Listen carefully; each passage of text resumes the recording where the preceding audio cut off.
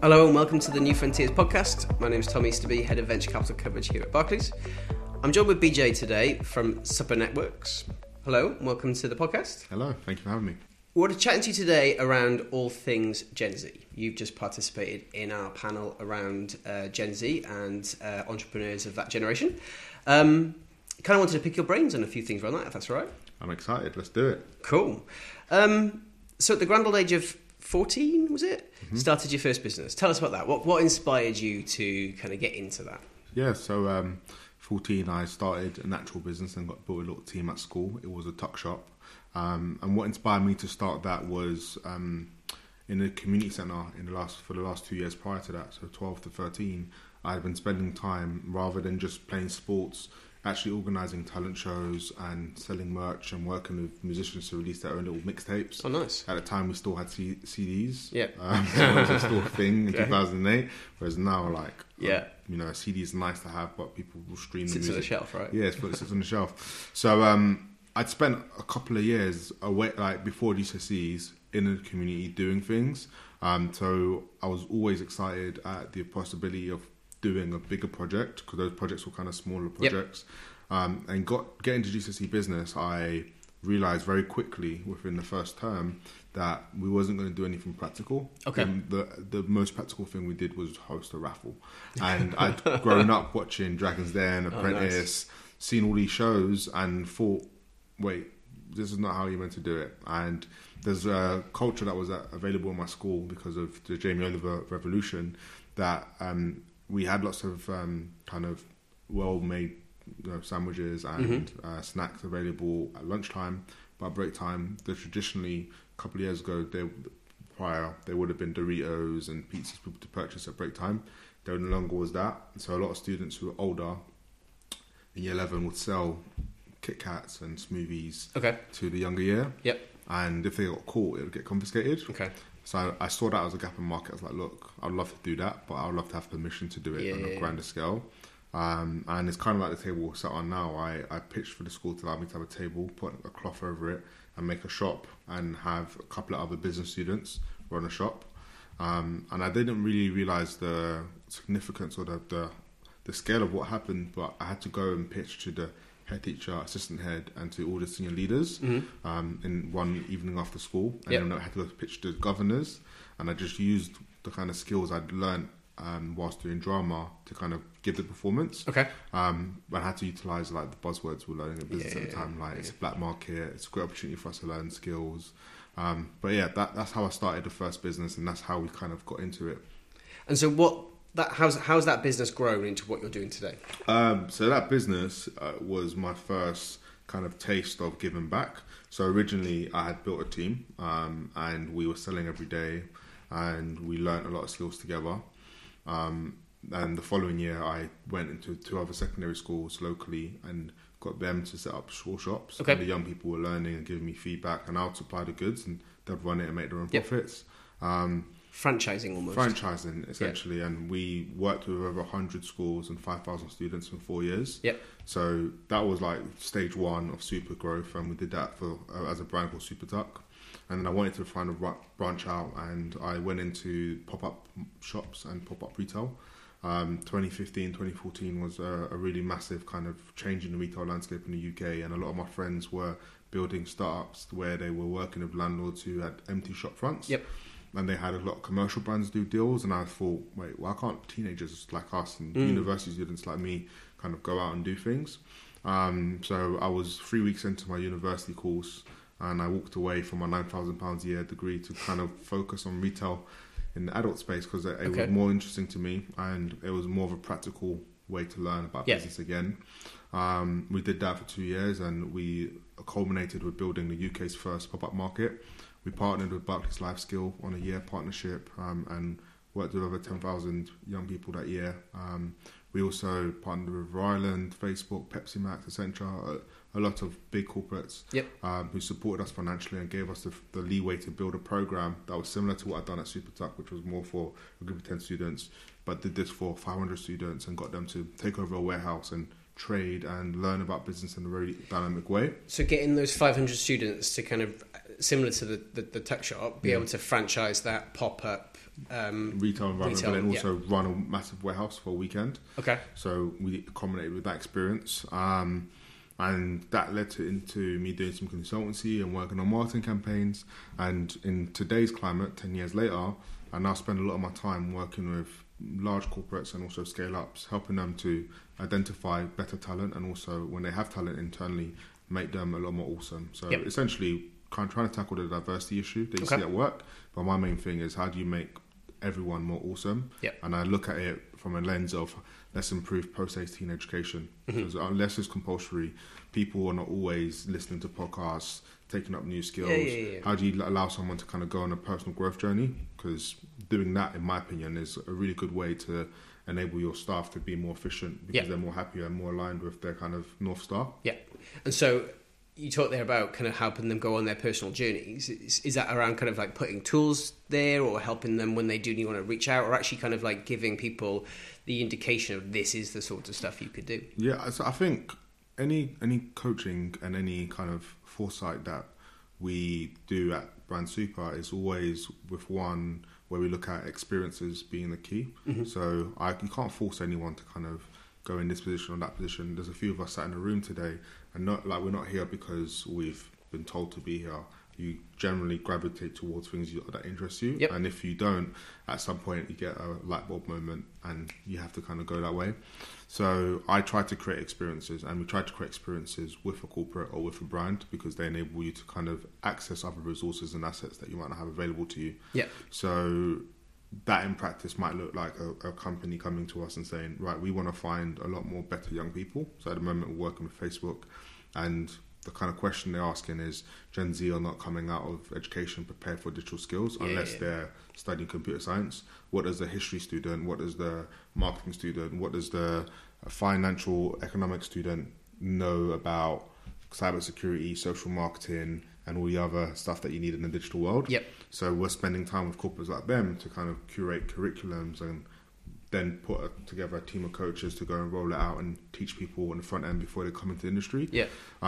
And the way we teach them is not coming in and giving you a textbook. It's, let's build an experience. Let's take over your day. Let's take over today as a day and break it up and teach you a few topics. Make it dynamic, make it fast, give you life challenges to learn. All the stuff that you might know because you hear it in industry, but it's not really the standard everywhere. And it's not something that's coming out for people that are of a kind of that younger generation, that actually kind of being able to give you that almost like parts of a career distilled into one event. Okay, that's fantastic. Thank you. With regards to the panel today, all around all things Gen Z, in the media and across a lot of commentary at the moment, there's a fixation on the label of millennials, and to some extent that that has become one of the most studied generation labels, and there's been a considerable amount of like negative connotations that have come in around that, particularly around kind of millennials being a snowflake, etc., etc.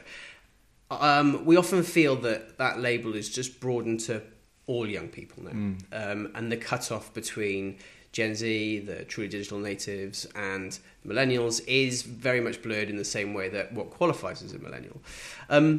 Given Gen Z is a distinct demographic grouping separate to millennials, how do you respond to some of those labels that are coming out to just the youth population as a whole?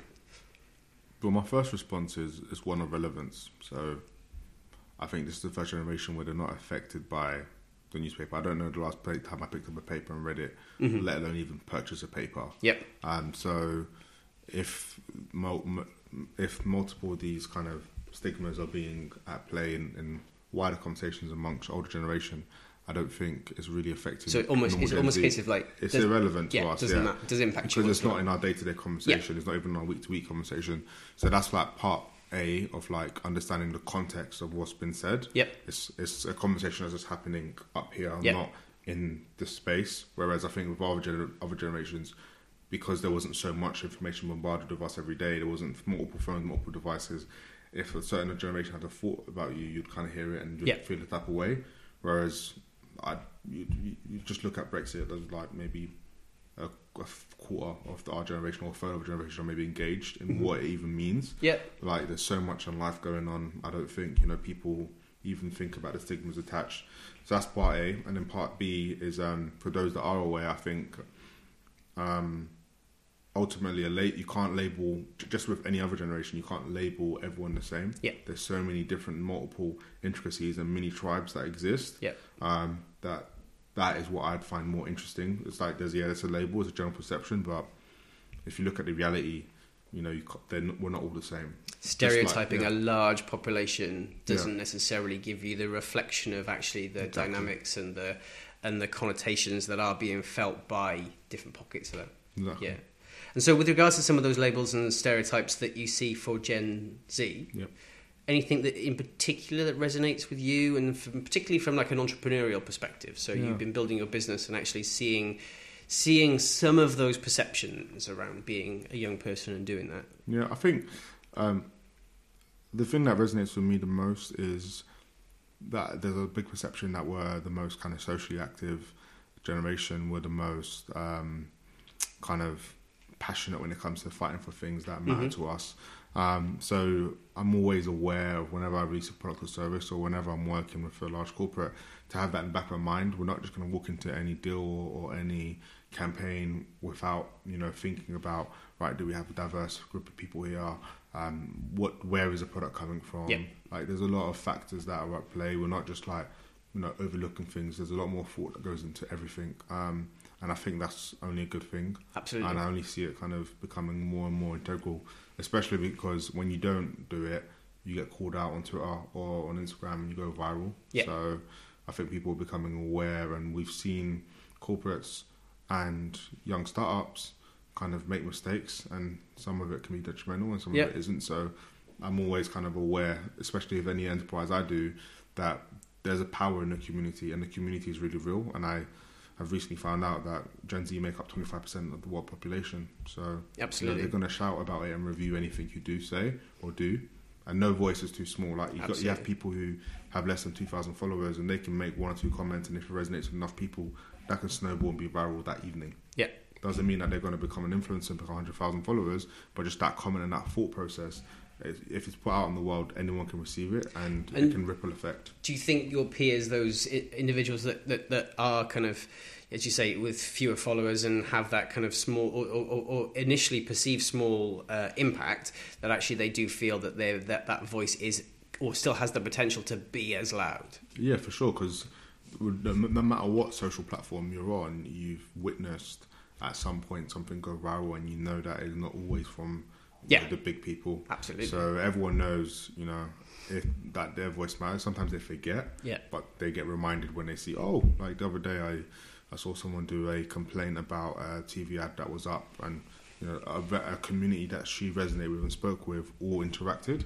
And it just goes back to that whole idea of tribes. Like there's pockets of communities that sit online that represent any interest anyone can have. Yeah. It could be from gaming, it could be from gender, it could always also be to religion. There's so many different places and conversations happening at any one time that you can be a part of. Yeah. And I think some of that aspect is really beginning to... So some of those functions, they really do pull the whole debate and psyche towards it. I think having a very vocal youth demographic who are, as you say, willing to complain, willing to expect more, willing to ask questions about the ethical impact, for example, that is pulling the debate and making large corporates, traditional industries, more mature businesses be focused on that. And that's something over the 15 years of my career I've seen change. And that's only for the better, really, isn't it? Exactly. Absolutely. With regards to your journey, your entrepreneurship journey so far, what advice would you give to young people when they're setting out on that sort of thing? So the first advice, there isn't really one. They're kind of all interconnected. So my advice to a young entrepreneur when starting out would be one of know why you're interested to build the product or service that you're looking to do, because I guarantee you it's going to be hard days. Find your purpose. Find your purpose, but know why you're doing that. Yes. And with that, be patient. Okay. So work hard, and you got to work hard. Everyone knows that. Yeah. But you got a purpose, and you got to overlay that with patience, because you might have a couple of successes and then have 3 steps back. But that patience is what's going to kind of, in the long run, pay dividends. Like if you keep chipping at it, and iterating, not being too scared, just go, right, cool. So, for example, my business, we do talent consultancy and help businesses out. This is our first proposition. Actually, we spoke to the market and they think this. Doesn't mean we go balls on. It means, right, let's maybe change or look at what we do. Yep. So be agile, but still be patient, because the core North Star hasn't changed. Yes. And that's, for me, a relevant point that I've learned over the years. I think everyone should kind of keep it top of mind. Yeah. So find your North Star. Yeah. Lock into your mission, but be patient. Yeah. And I think that's kind of advice that could stretch more from entrepreneurship, but into lots of different things. Potentially, yeah. It's a very philosophical way to end our chat, I think. Amazing. Thank you, BJ. That's been really interesting. Respect. Cheers, mate. Barclays Bank PLC is not liable for the impact of any decisions made based on the information contained or the views expressed. Barclays Bank PLC is authorised by the Prudential Regulation Authority and regulated by the Financial Conduct Authority. More details, including how you can contact us, are in the description of this podcast.